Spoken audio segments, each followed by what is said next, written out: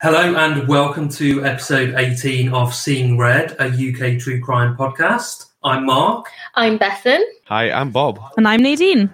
And as you may have noticed, we've got a couple of co-hosts tonight. So we have been joined by the hosts of Twisted Britain. Twisted Britain is a podcast on true crime in Britain with a sprinkling of the weird and the macabre.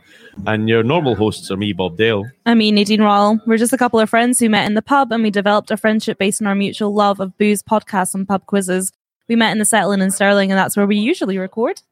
So what Nadine and Bob do, which is a little bit different to us, is they do a story each on their episodes. They do one long story, one short story, and they take it in turns, kind of who's going to do that. So we've decided to follow their normal process. So I have got a long story and Nadine has got a short story. What they also like to do is they like to flip a coin to see who's going to go first. So, Mark, do you want to call it and then we'll get them to flip the coin? I'm going to go with heads for Bethan first. Oh, And it's tails this time. oh, it's me. Oh. Nadine's going first. Before Nadine gets much more rum down her neck, so I'll give that she goes first. Sorry. So the story I'm doing is called The Little Red Riding Hood Murder. So I stuck with Bob's kind of theme and decided to look up a crime involving the colour red to honour our crossover. Muriel Joan Drinkwater, killer name, was a 12-year-old, and she was the youngest of 4 daughters born to John, Percival and Margaret Drinkwater. And on the 27th of June 1946, she took the school bus home from Penlegar Grammar School and was last seen at 2:30 p.m. She was singing as she began the 1-mile walk home to her family farm, Taldoudou Farm. Normally when you listen to Twisted Britain, there is a Nadine's word of the week. I don't speak Welsh, leave me alone. So, Muriel's path home snaked in and out of Penlegar woods, and the beginning of the path could be seen from the Drinkwaters farm, and it's been said that Muriel's mother saw her entering the woods that day, as she began her walk home. Muriel was never to emerge from the woods, however, and the last person to see her alive was Hubert Hoyles, who was a 13-year-old who passed her on the path as he returned from her family's farm after buying some eggs from the family. Her mother went to the village to look for Muriel when she didn't return home, and when she could not be found, more than a dozen locals began searching the area for her. The very next day, Muriel's body was found in the woods by a police inspector. She'd met a violent and bloody end after being raped. Muriel was shot twice in the chest and beaten in the head. That is Fucking hell, Nadine. Sorry, everybody. Welcome Yeah, to Twisted Britain, sorry. Yeah. Start off as you mean to go on. Jesus. So, 2 days later, police found one of the murder weapons, which was a World War I era Colt 45. And the Glamorgan police, who were assisted by the 169th Bomb Disposal Unit, used a metal detector to search for a second weapon. They couldn't find it, they couldn't trace it, but they knew there was a second one due to the nature of her injuries. That's a really grim find in the woods. I'm going to skip over the fact that there was just a police officer there anyway, somehow. But imagine. No, we found her on the search. Oh, it was part of the search? Yeah. Imagine just stumbling across a 12-year-old's body. The police didn't have any leads on who the murderer was, but around this time there were several other women who had met a similar end. So they were it was quite important that they found the murderer, and it became quite a big case. There'd been other things in the area that kind of were similar to this one. So Yeah. they were like, we need to stop this now. Yeah, definitely. This was like a serial killer or something. Yeah, they thought so. So Wow. detectives from Scotland Yard came to assist in the investigation. They visited every house within 150 square miles and interviewed 20,000 men in Swansea, which was the nearest big town to where it happened. 20,000, wow. Yeah, 20,000 men. And they also interviewed people in neighbouring towns like Aberdare and Carmarthenshire. Nailed it. I think so. A description of a person of interest was circulated, and he was described as approximately 30 years old with thick, fluffy hair and wearing brown corduroy trousers and a light brown sports jacket. So a good-looking gentleman, well-dressed. Stylish. I know, corduroy, who doesn't love it? Police also circulated photos of the American Army issue gun, which was the Colt 45, and it was particularly notable as perspex had been used to modernize the original wooden stocks next to the grip. So it was quite like an individual. Oh my god! An individual. Thank you. She doesn't know how to lay off the rum, but she's good at reading a story. Good job, you're going first. It was believed a similar weapon had been used in the murder of a cinema manager in Bristol, but nothing further really came of this information. And the case soon turned cold as the police couldn't find any suspect despite their best efforts. And on the 2nd of July 1946, Muriel was buried at St. David's Church in Pellingar, and over 3,000 people attended the funeral. I suppose that's the thing about a child dying at that kind of age. And in that way. And in that way, you're going to get people who are like an extensive families and friends, and probably other people who are just like, shit, this is rubbish. We need to like pay respect. Yeah, and it was like a small kind of place that they lived and everybody knew each other kind of thing. So it was like the community coming out to support the family and pay their respects, I guess. But the police did continue to follow leads even after the case had ran kind of cold. And in the August of the same year, the police appealed to the United States public for assistance, as many Americans had been stationed in Pellingar during World War II. And there was a possibility one of the servicemen had sold the gun, and that would provide them with some form of lead. Again, though, unfortunately, nothing came of this, and the case went cold again. That must be a massive amount of people to appeal to, not even just the kind of British side of it, but when you're appealing to the amount of soldiers that would have been placed in Wales during the Second World War, that's a huge amount of people. Yeah, definitely. They continued their efforts, though, and in 2003, detectives reopened the case in the hope of finding DNA evidence on the gun. But it was deemed unsuccessful as too many people had handled the weapon since its discovery. And unfortunately, her clothes had also been misplaced, which is just... Yeah, misplaced is a horrible word to use with any crime. Like, especially when you think about nowadays, everything gets bagged and tagged and properly put away. But then I suppose we're talking about nearly 80 years ago now, which, I mean, I don't know what they would have done at the time, but you would hope that nobody would just go and pick stuff up straight away, but I suppose that's probably what happened. Yeah, I think so. But like it somehow got lost. Like that would have been so important. I know. But in 2008, happy days, a team of retired detectives investigating cold cases found Muriel's clothes.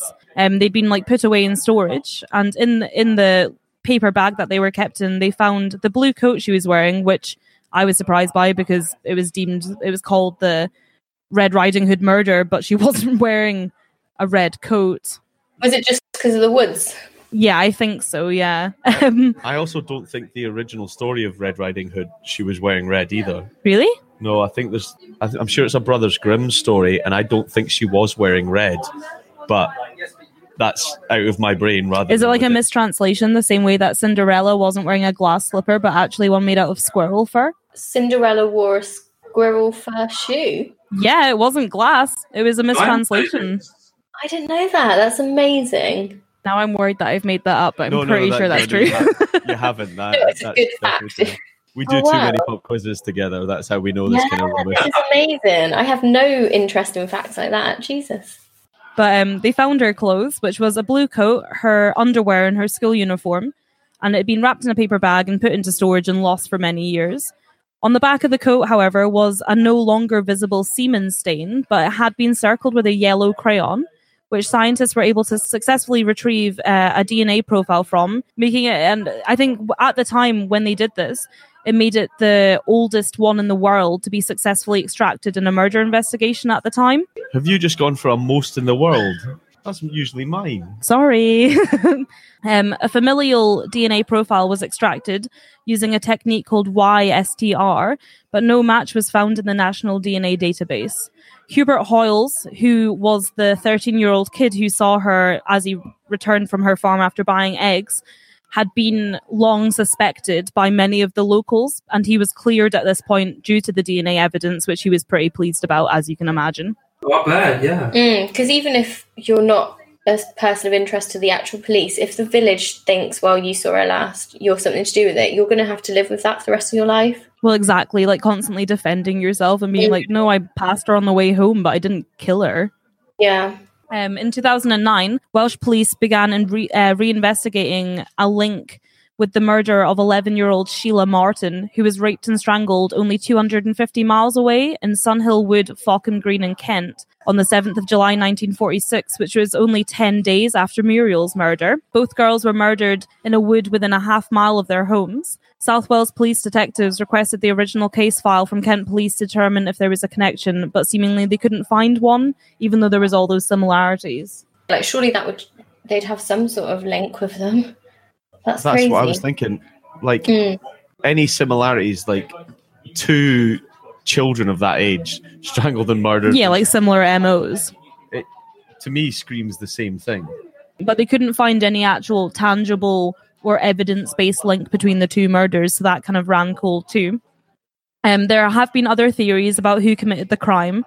For example, Welsh true crime author Neil Milkins has theorised that notorious child murderer Harold Jones, who lived between 1906 and 1971, was responsible for both murders.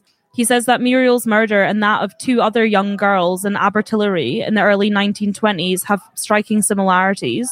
And Jones was let out of prison at around the time of Muriel's death, so he would have been around and able to commit the crime at the point. Jones was a savage killer who sexually assaulted and brutally murdered the two girls in Abertillery days apart from each other. He confessed to his crimes and boasted about how he evaded arrest for some time and would claim that the voices in his head had made him do it. And he was also known to revisit the scenes of his crimes. But even with all this, he never did confess to the murder of Muriel, so it's like a good theory, but I don't see why he wouldn't confess to Muriel if he confessed to the other ones. Kind of sounds like he was a bit of a mad guy, but was happy to take responsibility for everything except the actual murder itself. Yeah. So I don't think it's a good theory, and I think this Neil Milkins guy has written books about it and stuff, so maybe if I read that I'd be a bit more swayed. But from what I could read briefly online, I don't think it's a very good theory, to be honest. Yeah, quick interjection here. Twisted Britain doesn't rely on solid facts, just what we can find for our stories. In 2010, the Lord Chancellor's Advisory Council on National Records and Archives closed off public access to the case.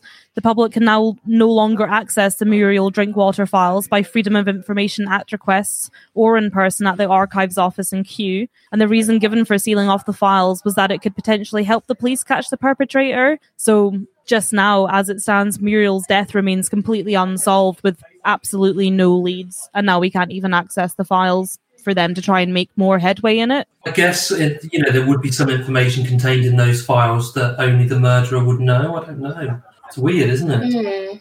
Oh, that's a good point. Or is it a cover-up and they're trying to cover up something that's in those files that somebody now would know about? Oh, we do love a cover-up. Mm-hmm. Yeah, I kind of went straight to the cover-up, why not let the access to it? But then, Mark, you make a really good point there, that if there's something there that only the killer would know, we've heard of loads of cases where that's how somebody gets caught out. Yeah. I think it's a really sad case. She was such a young girl and she was jovially walking home from school singing a little song to herself. You described that beautifully, Nadine, but do you know what? No, I love that because I can picture her skipping along and then getting murdered, but it reminded me a lot of the Jodie Jones episode that we covered on Seeing Red I don't know, 2 months ago. Yeah, and there's got some it's got a twinge of similarity to it for sure. Yeah, wooded area, same kind of age, and quite a brutal murder as well. Yeah, I think it was probably opportunistic, but I guess she probably walked home the same way every day, so somebody could have planned to do it, I suppose. It's still technically an open, ongoing investigation right now. They've closed it down so that nobody can access it, but they're still, I think, looking into it. That's crazy. Interesting one. Yeah, it was one I've not heard before, and me and Bob decided to do the Red theme, so I came across it kind of by chance, but I thought it was quite interesting. And I think that might be the oldest case we've featured on our show. Oh, nice. Yeah, is that right? We're not like you guys. We don't do very much historical. We've done some around kind of the 50s, I think, with the guy that was in Broadmoor. John Stratford. John Stratford, yeah. yeah. Oh, Bob So, yeah, loves the history ones. Yeah, it's great for us to go back a bit further. I love it. Nothing from the 1800s like you guys do. I can't help myself. There's just something really intriguing about these historic crimes because it's almost like it's a completely separate life and lifestyle and world to what we're living in now. We're sat here in front of two computers at other sides of the country recording things, whereas then you look at these things from the early 1800s and you go, that must have just been so different to where we are now. Well, like, you could write a letter from the Isle of Wight and pretend someone wasn't able to write back, and it was a bit weird, but not the end of the world. Like, what the fuck? Now I'd be literally FaceTiming the person, being like, put her on the phone. Yeah, where the fuck are you? I like that lovely teaser for the Twisted Britain episode that's coming out in a couple of weeks. Exactly, a little bit of a link for you guys if you want to know why she couldn't write the letter. Not for any good reasons, if you ask me, but fine. That was great, Nadine. Thanks very much. Thanks. Love that. It was a bit short and to the point. There wasn't much on it because it's so old and because they didn't get anything on anybody and there was no leads and stuff. But I think at some point on our podcast, I'll probably go back and look at that child murderer guy, but that's a bit sad, but maybe I'll do it anyway. Yeah, we'll not do this on your podcast. We'll look at a child murderer on our one. Lovely. So that leads quite nicely on to my case, which is the long story for the show. And the case that I'm going to be telling you guys about is one that was actually suggested by one of our listeners, which is quite nice. So thank you, Connor Jackman, for suggesting the case. And I really hope that you like sort of my take on it and what I kind of found out about it. If anybody else would like to suggest a case for us, please do. There are a few in the works, actually, that are suggested cases. In 1974, 19-year-old tractor driver named Andrew Head was out walking in the countryside. The area in which he was walking was farmland in the village of, which I thought Mark would find hilarious, Cockley Clee. Love it. Not just Mark. Not just everybody. See, I'm not the only one. Yeah, Cockley Clee. It's near to Swaffham in Norfolk. It was a huge estate owned by Sir Peter Roberts and Lady Roberts. Sir Peter was a third baronet, which is a hereditary title of the lowest order. It is awarded to a common person who is generally referred to as Sir. So he wasn't really that fancy, but they had land. I would still take that title. Yeah. He was a politician for the Conservative Party up until 1966, and his wife had offered the grounds as a refuge for Jewish children who'd fled the war in the 1940s from England, Germany, and Austria. She's been described as a really nice woman who was concerned by what was kind of happening to the Jews, and she knew that she had enough money to make a difference. And she even turned one of the cottages into a miniature school because there wasn't one in the village. This case has she nothing seems like a lovely more. woman. Yeah, I thought she seemed really lovely. See, Bethan said all that and then looked at me as in like, isn't that nice? And I'm like, meh. I know, she sounds lovely. I like her. Yeah, I like her too. The case has literally nothing else to do with them, but I really wanted to put that out there. I'm glad I jumped in, even though this has nothing to do with it. Thanks. Yeah, cool.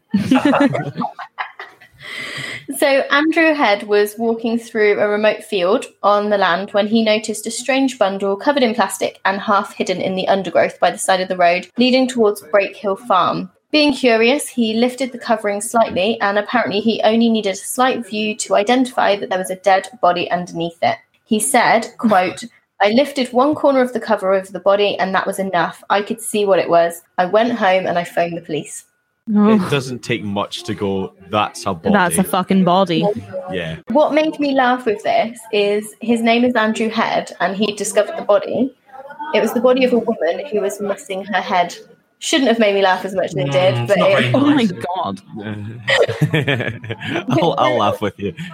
Thank I like you. the irony. That's fine. One's on my side. It reminds me of in the band ZZ Top, there's 3 bandmates and one of them has a beard and the other two's surname is Beard or something like that. It always makes me chuckle. So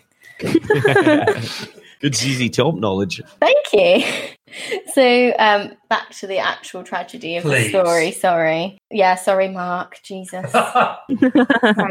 The woman's legs and arms were bound to her body and she was dressed in a baby pink nightie. I've seen photos of this nightie and it is exactly what you're imagining from this sort of time. So this was in 1974. It was pink, it had ruffles, it had a high neckline. That was so what I was imagining as well. Yeah. Genuinely. Yeah, definitely. So the police arranged for local farmers to bring combine harvesters to clear the fields around the area, and they began a real deep search around everywhere around where this body had been found. They were searching for anything that would give them a clue to who the woman was and what had happened with her, as well as trying to find her head. But sadly, this never got discovered. The thing that made me laugh as well The way that you said that's so serious. It is serious though. It's awful, but that is funny. Yeah. That is terrible, but a passing comment. Oh, they were also trying to find her head. So the police did an autopsy on the body. They announced that due to the stage of the decomposition, they believed that she had died in the first or second week of August. She was found on the 27th.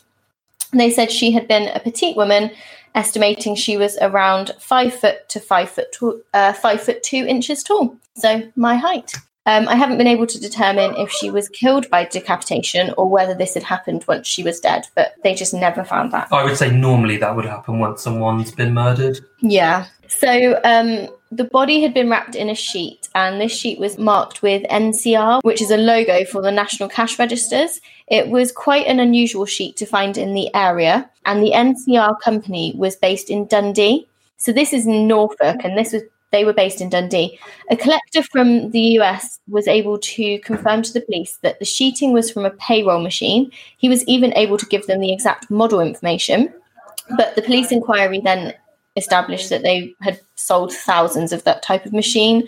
So it actually was a bit of a dead end. The rope that bound the sheet to the woman was also classed as unique because it was made with 4 strands rather than the normal 5 strands. And it appeared to be the sort of rope used in farming for someone to use alongside agricultural machinery. So the police then set about trying to trace that as well. And again, Dundee was a place of interest because the rope had been manufactured by a company there in Scotland. But this company had gone out of business, and again, this was a dead end. So there's definitely a link to north of the border then? There seems to be. It's a weird one because it's trying to see what the link actually meant, and there's not really any answers, which is a bit weird. But it seems weird that you'd have 2 links to Scotland in a case in Norfolk. And especially to Dundee, because it's not it is one of the bigger towns in Scotland. Big. But, you think of Scotland straight away, you think Glasgow, Edinburgh. And I mean, we know that Dundee has some industry in there, but having 2 individual links to there is more than a coincidence, I would say. Yeah. I would agree. So I did do a quick kind of Google Maps search for the distance between Dundee and Norfolk. They are over 400 miles apart. So at the moment, currently with our road system, that would take 9 hours to drive. The big bridges in Scotland would have still been there, so it wouldn't have been too far off it at that time. But then you wonder if he worked in industry in Dundee and had just happened to have things with him. Maybe didn't live there, maybe not traveling back and forward, but had rope and such like from there, if you see what I mean. Yeah. Definitely. And you're definitely kind of along the same lines as what the police thought, actually, which is quite interesting. So the police spoke to over 15,000 people in the course of their investigation, and they took over 700 official statements. They also sent round household questionnaires, and they received over 6,500 of those back. But they couldn't find anything out about who the woman was or what had happened to her. They determined that her nightdress was from Marks and Spencer's. It's not just any nightdress; it's a Marks and Spencer's nightdress. John Sabine also loved Marks and Spencer's pajamas, Exactly. There we go. We've got some links. The nightdress had been available to buy around 1969. So they kind of knew that she would have bought it at that time. They knew a little bit, but still there was no further leads. And they just didn't find anything in those fields that they were searching. Not even her head. Not even her head. Mark, it's never been found. Oh, I'm going to find it. So the theories about what had happened to this woman were absolutely endless. People did tend to link the rope and the wrapping. So they were suggesting that maybe the killer was a shopkeeper who'd ordered one of the cash registers for their business. So they'd ordered it, had those things left over from unwrapping it. Or perhaps it was someone who had access to the wrappings once they'd installed the cash register for a shop. Maybe the killer was a farm worker who used the type of rope in their daily business and had found the wrapping, or maybe they used the wrapping and found the rope. Or perhaps the killer had simply found both items. Some people have suggested that perhaps the killer was a delivery driver, which could explain why the rope was from the same area as the sheeting. Since the first ever ATM for NCR was designed and built in Dundee, millions have been shipped to locations all over the world. So it really was a difficult market for the police to explore, and there were so many possibilities. The death could have been a result of a domestic incident, so the woman's partner or relative, and then he happened to find stuff to help him dispose of her. But it didn't appear that she was particularly local, and there were no households where someone had gone missing or anybody had reported somebody disappearing. So there wasn't really any sort of link there either. Considering the placement of the body, the police did believe it was likely that the killer had some sort of local knowledge because it was in a remote area. That almost kind of like leans towards that delivery driver type thought that if you just happen to have a whole load of shit in the back of a van, but you were driving back and forward to the same area, you would know the area you were going to, and you would happen to have stuff from another area in your van. I really didn't know where you were going to go with that. I really thought you were about to say, like, if you had a whole load of shit in the back of your van, like a decapitated body, you would just stop and pitch it out. I didn't know where you were going. But not the head. Not the head. The police were kind of saying, if it was someone local and, some guy has killed his wife in a fit of rage or, a crime of passion, would you really travel out into a remote area to dump the body? And also the fact that the removal of her head, was that to stop her from being recognised, or was it something a bit more sinister? Was there a reason that he'd removed the head? I say he, the police were looking at a man in general. Yeah, you kind of make that assumption straight away, don't you? But I would tend to go with that he kind of assumption. So the hundreds of officers on the case set about tracking down any missing women that were reported missing in sort of the local area or the time scale. They actually managed to track down 109 missing women. So they were really doing a good investigative work there. But they still had no leads on this headless woman, and soon they had to give up the searches. But they did not give up entirely. So bearing in mind this starts in the 70s, the headless woman's body was exhumed in November 2007, over 30 years after the woman was killed. It was so that the police could resume investigating who she had been. I mean, what the fuck can they do with a 30-year-old corpse, though? Yeah, but DNA testing had got so much better by this point. You trust me? I trust you. So there was DNA testing, there was forensic advances, loads of different investigative tools, which had just improved so much. So they thought, we can try and solve this cold case. And it had been over 30 years. The police still couldn't determine how she had died, but they really wanted to try and solve the mystery of who she was and perhaps who was responsible. Samples of her toenails, her hair, and her thigh bone were subjected to DNA and isotopic analysis. What's isotopic analysis, Beth? I don't know. I knew it. I knew you wouldn't fucking know. Thanks for asking. Is that not? I think I might know. Is it not? Isotopes are different types of atom. Are they not? Like when you get, like you do carbon isotope tracing. So when you get like carbon 14, carbon 15, carbon 16, all these different carbons, it's all about the amount of isotopes they carry or something. So it's all about dating how old something is, I think. See, this is why we've done a crossover. I think you're right, yeah. You didn't see the look she was giving me while she was saying that, but it was a look of confidence, I swear. While she was making it up on a rum-fueled bender. That's pretty much my life, so... yeah. So, that, I mean, to be fair, that sounds pretty sound. Like, that would make sense. They managed to establish, however, this kind of doesn't really link in with that. They managed to establish that she had been right-handed. Which yeah, I'm not really sure how, but that's what they established. She'd been right-handed. And you'd probably do that based on muscle structure, though, wouldn't you? Like after 30 years, how much muscle structure do you have left, though? Yeah. But then would the bones be stronger with the muscle around them? Yeah, so you would have like a bigger right-armed bone than a left arm. No, absolutely. You three can go dirty on this one if you want. We've got Nadine's word of the week and then Bob's dirty phrase of the week. Yeah. I've got a stronger right arm bone than I do left arm bone. They were able to establish that the woman had at least one child that she'd given birth to in her lifetime. The description was that her pelvic girdle had widened. I'm saying nothing. So they knew that she had at least given birth to a baby at once in her life, if not more. And they also found another link to Scotland. So they were able to determine that the woman had consumed water that was found in Scotland and that fish and crabs had formed an important part of her diet. So they were able to, again, that was like a third thing that linked her to Scotland, even though she was found in Norfolk, which was a bit strange to them.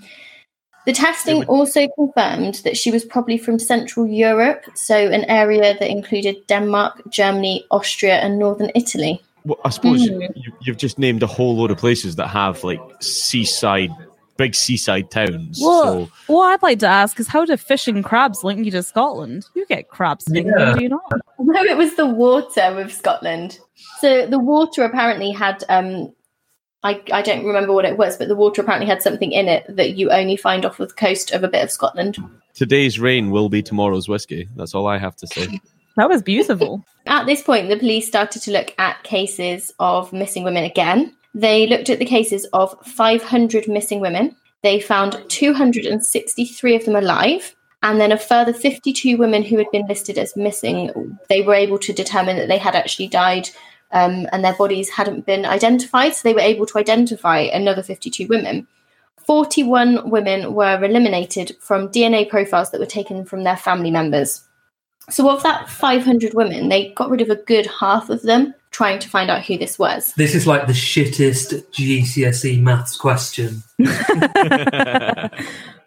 So in 2008, the police launched a new public appeal. And Andrew Head, who was the guy who found the body originally, he was really, really pleased. By this point, he was 52, but he still lived in the area, and it was still something that really had haunted him since he was a child. Not a child, I suppose he was a teenager, wasn't he? But since he was young, he was really, really pleased to hear that officers were still pursuing the case, and he really hoped that this latest inquiry would be more successful. A news report from the Watton and Swaffham Times from May 2008 quoted Inspector Andy Guy, who was leading the inquiry, as saying, "Usually the first thing an investigative team does is identify the victim. The original team did a thorough job, and we will be revisiting the evidence gathered. But we finally believe we have a chance of establishing who this woman was, and once we have done that, we stand a much better chance of solving this. The tragedy seems to be that this woman went missing and nobody seemed to notice. People don't simply disappear off the face of the earth without anyone knowing." No, that's really weird, because there's got to be some record of a missing woman somewhere. Yeah, that's it. You would hope so. Especially someone who's had children as well.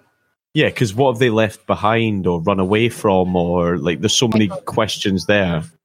Exactly. And the key person who's linked to this, I think when I go into that in a moment, you're then going to kind of maybe think, that makes a bit more sense, because she had possibly had a child and nobody cared, and it was quite sad, really. So the police wanted to try and trace the murdered woman's family if she still had any living, because obviously the body had suggested that she'd had a child, so was this child still living now? The body was then inspected by a forensic anthropologist and a DNA profile was recovered, but sadly this didn't have any more links again when it was checked against national databases. So you know how sometimes you put your data into like the My History and stuff? None of that came back. The investigation team appealed for anybody who was concerned about a friend, a relative or a neighbour. The technology meant that they could really quickly eliminate any individuals from their inquiries. And Inspector Guy had said, "We want to hear from anybody with concerns about a missing woman from around this time. Somebody must have known her and they could hold the key to finding justice. We want to know who this woman was and what she was doing in the area at the time of her death." The police were also kind of hoping as well, this has been 30 years, perhaps the killer themselves would want to give up the secret because they've been holding on to this for so long. It's always a possibility with a case like this that the person could feel a bit burdened by that knowledge. Or they could be ill at that point in their lives. They could be terminally ill. Like a deathbed confession. Yeah, wanting to unburden themselves. So the headless woman was reburied in Swaffham Cemetery in June, and there was just the police, undertakers and the local vicar that were present.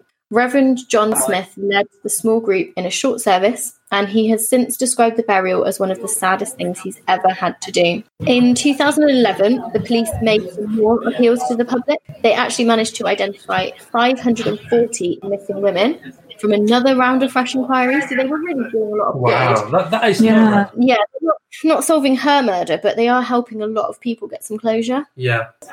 In 2016, the case was featured on television again. It was reported on twice by BBC News Online. In May 2016, the BBC reported that some students in Abertay University were able to provide the police with some further lines of inquiry. So they reported that psychology and forensic biology students at the city's university spent April looking for stories about the case and reports of other missing people or murders and other attacks in the Dundee Courier and Evening Telegraph from sort of the dates of January 73 to January 75. Their course tutor, Dr. Penny Woolnough, said it's a really valuable way for students to put into practice what they learn on their course. So they then submitted their findings to the police. So it was like a real practical I love that idea. I think that's a great idea, yeah. Free police work. Yeah. Yeah, they've got that resource there that you might as well use. These people are like training to do that, so why not? Exactly, and it gives them a good practice in getting it done, but also that's a fresh pair of eyes. They might have a different way of thinking. A Norfolk police spokesman said the students' work has generated a couple of leads, which detectives from the major investigations team are now following up on. So they really did find something out. And this was in 2016. Unfortunately, there's been nothing since, so clearly it didn't really lead to anything. He did say at this point, at this stage of the inquiry, it's too early to say how important these leads will be. It didn't seem like it helped that much because on the 10th of September 2016, the BBC reported that the police had ruled out 2 more women from their lines of inquiry, but sadly, there's been nothing else unveiled. What's really disturbing about all this is the amount of missing women. Yeah. Like, you would never guess that there would be that many open cases of missing women in Britain. And it's a really sad statistic to hear. Though at the same time, what was quite impressive was when you were talking about the last bout of missing women. How many was it that they wound up finding alive? That was pretty good going. Yeah, like over 500. Amazing. Yeah, it's pretty good. And that's the thing. It's really sad. Like, this woman hasn't been identified still, but those families have had a bit of closure, a bit of information that, you know, even though it's a sad end to their searches, they can at least now put that person to rest. So yeah, definitely. So there is one woman who, when you search for this headless woman of Norfolk, that is linked constantly on the internet. The theory around this is that the body found in Norfolk was that of a woman known only as the Duchess. Wow. Ooh. So I'm just going to stop you there. I knew where you're going to go with this. Do either of you listen to My Dad Wrote a Porno? No, I don't. What are you thinking the Duchess is her nickname for? No, there's a character. There's a character in My called Dad the Wrote a Porno Duchess. called the Duchess. And she's really something special. She's quite something. If you haven't listened, you really have to. It's the funniest thing I've ever heard. Do you know what? It's on my list of things to listen to. I'll have to give it a go. So the Duchess was a prostitute who lived in the docks at Great Yarmouth. She disappeared in mid-1974. She literally disappeared, leaving all of her possessions behind, and nobody knew where she went or why she disappeared. Due to the nature of her job and her lifestyle, there wasn't really anybody to report her missing. Nobody made much of an effort to find her officially. So there were records of this woman because she'd apparently been arrested and held in custody at least at one point. But those documents were damaged or destroyed. I don't know whether it was maliciously. I feel like it was just an accident, but they were damaged at some point. So they can't even confirm what her name was. She is just known as the Duchess. That's really sad. Yeah, really sad. It's really sad. So this woman was aged late 20s or early 30s. She was believed to have arrived in the port town on the, this is going to be awful, the Esbjerg ferry from Denmark. I'm gonna award your word of the week. The Esbjerg ferry. She had regularly travelled between East Anglia and Denmark throughout 1973 and 1974. Apparently, the majority of her clients were men who travelled for work, such as delivery drivers. So 10 points to Bob for his point about delivery men, truck drivers. And didn't they say with the corpse that it was somebody from kind of mid-Europe, as you called it? Yeah. And this person... Denmark was one of those places, exactly. So this woman, we don't know her name, so I'm just going to call her the Duchess for the rest of the rest of this episode. But the Duchess would join those men as they drove across the UK doing their deliveries. What, join them and fuck them whilst they're delivering? Well, yeah, she's a prostitute, Mark. Well, she also has Visions of like riding these delivery drivers as they're like cruising down No, I the road. don't think she did it while they were driving. That's quite dangerous. Okay. Oh no! I'm sorry, but if you follow the rules of the road, she was doing it while he was driving. There's a legit name for that as well. You get prostitutes that are called lizard lots, and they just get into trucks with men. I swear to God. I love that you straight off know what they're called as well. Yeah, I've got the obscurest knowledge. I'm just going to back out now. So this could explain, if she was going along with a delivery driver, why there was water from Scotland in her system. That's also another link between her and this rope and the plastic sheeting, because a delivery driver is going to have a load, like we said before, he's going to have a load of old shit in the back of his van. If he needs to dispose of a body, great, you've got some plastic sheeting and you've got some rope. Also, because she was a prostitute, she was quite well known to the men in the area, so getting rid of her head would make it harder to identify her as definitely her, because they wouldn't be able to see her face. And again, Mom was lost his shit when you said that. If you're off the cuff, kind of, if she'd lost her, like getting rid of the head. You definitely can't identify the face when the head's gone. That's a fact. I was wondering when I wrote it, like they could identify her from other means, and I was like, no, don't put that in, that's awful. And now I've said it. Like what? Now I'm worried what you were meaning by that. Because obviously she's a prostitute. Oh, okay. Well, I still don't get it. Naughty bit. I'm going to go out. I was just going to go out on a limb and say, do you mean that they could recognize her vagina, or? I'm wondering, like, just generally her body, though. Like, yeah. They've paid for that body. They've consumed it. Oh, they might know. But do you know what I mean? Like, they'd obviously tried to kind of hide who she was. Has anybody else ever said vagina on your podcast, or does anybody get bonus points for that? I don't think we've said vagina yet. No, you're all welcome. I did say wank once, and Mark's face when I said wank, honestly, he could have died. I'm going to try and get back to like a serious. Sorry, as you were. Don't apologise. Never apologise. Because the autopsy had revealed that she'd given birth at one point.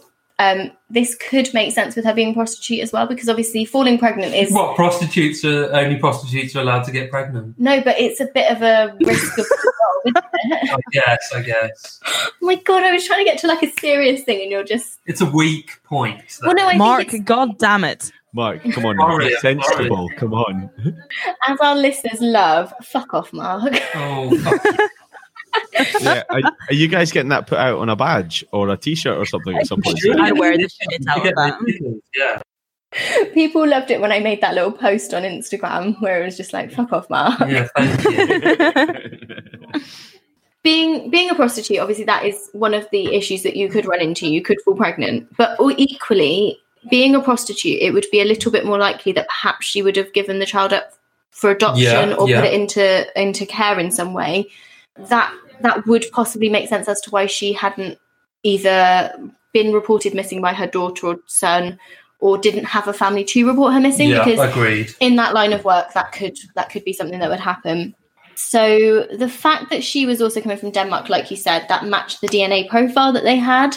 Also, the fact that she was working on the docks would match up with the fact that she was eating a predominantly fish or shellfish diet.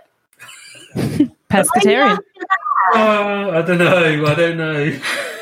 No, that's fair enough. Just catch some bycatch and catch some sailors at the same time. Oh my God. I think she was quite a fishy woman. Oh dear. An old fish wife. So I feel sorry for her. I don't. Okay. She's a slut. Yeah. So perhaps if people had seen the sort of reports on someone who had been found murdered and there was like a picture of the face or a picture of her, that might be why the killer had removed her head, because the papers were going to then show this picture around, and even if you didn't necessarily work at the docks, you might have seen her, or if you hadn't used her as a prostitute, you might know of her. So Detective Chief Inspector Guy said to the BBC, "The Duchess lived in the Great Yarmouth Docks. She was well known and a bit of a character. We know she spent some time in custody, but the records have long since been destroyed. And we know people who knew her and spent time with her, but nobody knows her name. The headless body and the Duchess have never been fully confirmed to be one and the same, so the case remains unsolved today. Maybe this woman and the Duchess are two different people, and that the Duchess just happened to disappear around the same time. Perhaps they were both victims of the same killer, but the Duchess wasn't found. I think that's a really good point, yeah. Yeah, my personal opinion is I feel like this is the Duchess, and I feel like it's just too many similarities to not be the same person. If you're going by the name the Duchess, you don't want to be known. So it's an easy out of that lifestyle by just not assuming the name Duchess anymore and slyly sneaking away. That's a really good point. That's true. And she might have used one of her contacts who was driving up and down the country to just drop her somewhere new. That is a very good point. She may have just disappeared because she wanted to. Perhaps the Duchess did just make a disappearance and this woman was from somewhere completely different. You know, if the Duchess was a known woman, you would think someone would know that she'd gone missing. Yeah, but at the same time, it'd just be all clients, so they really give a shit. Yeah, that's true. Well, that's the thing. Like, people did say that she'd gone missing. Apparently, the Duchess's, like, all of her personal belongings were just ditched, and she just disappeared and didn't take anything with her. What those personal effects were, I'm not sure, but people did say that she just disappeared at some point in 1974.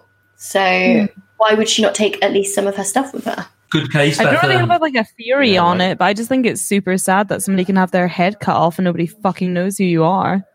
I find it weird, even though, of course, that makes sense. It's just one of those really weird things that there's no other way to identify someone unless you've got familial DNA, etc. But in the absence of that, you're never going to know who that person was. But and also, where's her head? Yeah. Yeah, never got found. Bethany, that was amazing. I really enjoyed that. Thank you. No, it's one of these ones that, like, every now and again when you hear a story and you go, tell me more. Yeah. But then there's no more to tell. It's really sad, isn't it? Yeah, it's almost like when you hear a story but somebody's ripped the last 2 pages out the book.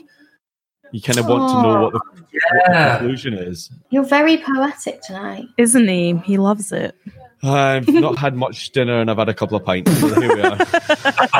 Thank you so much, guys, for joining us. Of course, we are available on all the social media platforms. We are on Facebook. At Twisted Britain. Twitter. At Twisted Britain. And we're on Instagram. At Twisted Britain. And please do, just anybody who's listening here, just give us a shout. We love new listeners and we want to hear from you. Don't forget, you can use our code on the Just Killing Time subscription boxes. So the code is Seeing Red Pod, and it gets you 10% off for your subscriptions for as long as you want to subscribe. You get a monthly box of goodies which are true crime related. It's just a brilliant box of some treats, and also coming up to Christmas, if you want to get any gifts for anybody who's a bit of a freak like us and enjoys true crime, obviously they're great for that sort of thing. I had a look at the Killing Time boxes after you guys plugged them in a couple of episodes. And they're amazing. Yeah, they're so good, aren't they? Yeah, I'm desperate for a shot, so I will be using your code. To all our Patreon supporters, we will be sending out a little goodie from the Just Killing Time boxes, so you'll have to keep an eye out for those. So I was going to say, we at Twisted Britain have just had some lovely little badges made, and if you guys are sending stuff out to your Patreons, we would love to send you some of our badges to send to them. That sounds amazing. Thank you so much. So thank you once again, everybody who has listened today, and thank you to Bob and Nadine for joining us. Thanks, guys. You'll be able to hear our collaboration with Twisted Britain on their show, and that will be out very soon. We'll make sure that we tell you on social media when it's going to be. Yeah, and one more thing before we go. Fuck you, Mark. Oh, you fucker. Bye. Bye. Bye. Bye.